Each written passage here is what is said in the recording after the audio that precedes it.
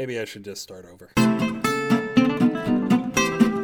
Hello, my dick tracings! This is your horrible Hagar host, Matthew Sanborn Smith, and his peanutty podcast, Broomhilda Harry Mango. Today's story is about how much fun disease can really be, as long as it's someone else's disease. If all you sickos start claiming I'm insensitive and beat me about the head, I'll just tell my doctor I have a case of the lumps. A Case of the Lumps by Matthew Sanborn Smith.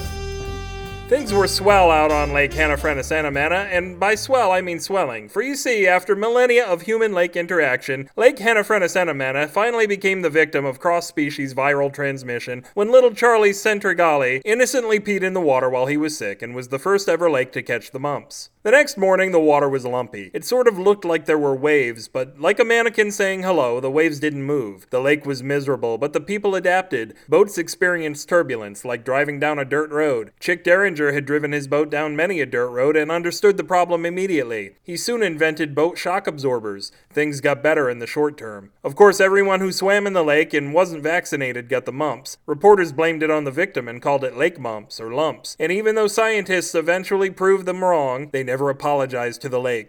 Lake Hanna-Frenna-Santa-Mana hoped they got the mumps. The town tried to quarantine the lake, but people insisted that if they were vaccinated or had already had the disease, there was no reason they should miss out on the fun, because the lumps had gotten much larger since that first day, and it was awesome. It was like the lake had hills. There were natural water ski ramps everywhere you looked. People swam uphill for a more intense workout or brought rafts with them and went tobogganing all the way down. But alas, the good times had to come to an end, except for the lake whose bad times were coming to an end. As the disease ran its course, the lake's symptoms had been reduced to a single mump over in the southwest corner. The shitty townspeople did everything they could to reinfect it, bringing mumpy folks in from all around. But like people, the lake's immune system could not be re-had. They brought people with all sorts of other diseases to the lake to see what else they could get out of a sick lake. They brought people with measles and chickenpox and leprosy, but nothing seemed to take. A few idiots broke their bones and dove in, somehow thinking it could be contagious. Nothing worked, but soon the lake became the most diseased place in the country, as it was the hub for just about anything you could name. No one could go near the lake without catching some horrible thing. People would just walk by and something on them would turn green and then black and then fall off.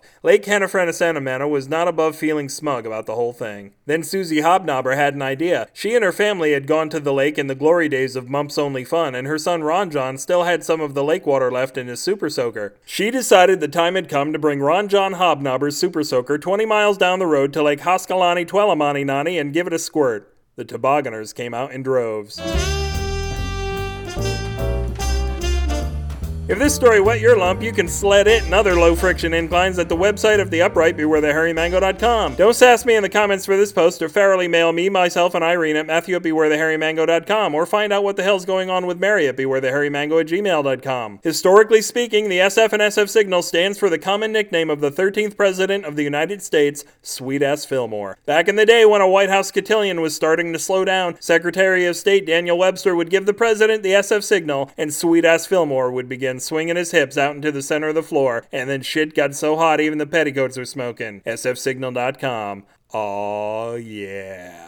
Donate or do not donate? That is the question. Shuffle off your financial coil and send me an outrageous fortune by pointing your arrow or sling at the donate button of the homepage. Stop letting PayPal be an undiscovered country, and soon I'll have enough money for a massage from the neighbor lady. Okay, Ophelia. Aye, there's the rub. Tweet your Efreet that I dream of the hottest genies over at twitter.com/upwithgravity. I'd appreciate it if she wants to follow me, get in touch, and make my dreams come true. Or if it's a he, I suppose I'll have the magic in me. This podcast bulges disturbingly from my splitting pants like the raw pasty white biscuit dough of a freshly popped tube of Pillsbury brand Creative Commons Attribution Non-Commercial Share-alike 3.0 unported licenses.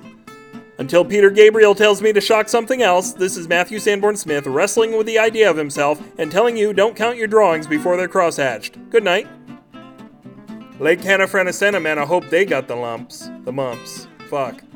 She decided the time had come to bring Ron John Hobnobber's Super Soaker 20 miles down the road to Lake Haskalana-Twelamani.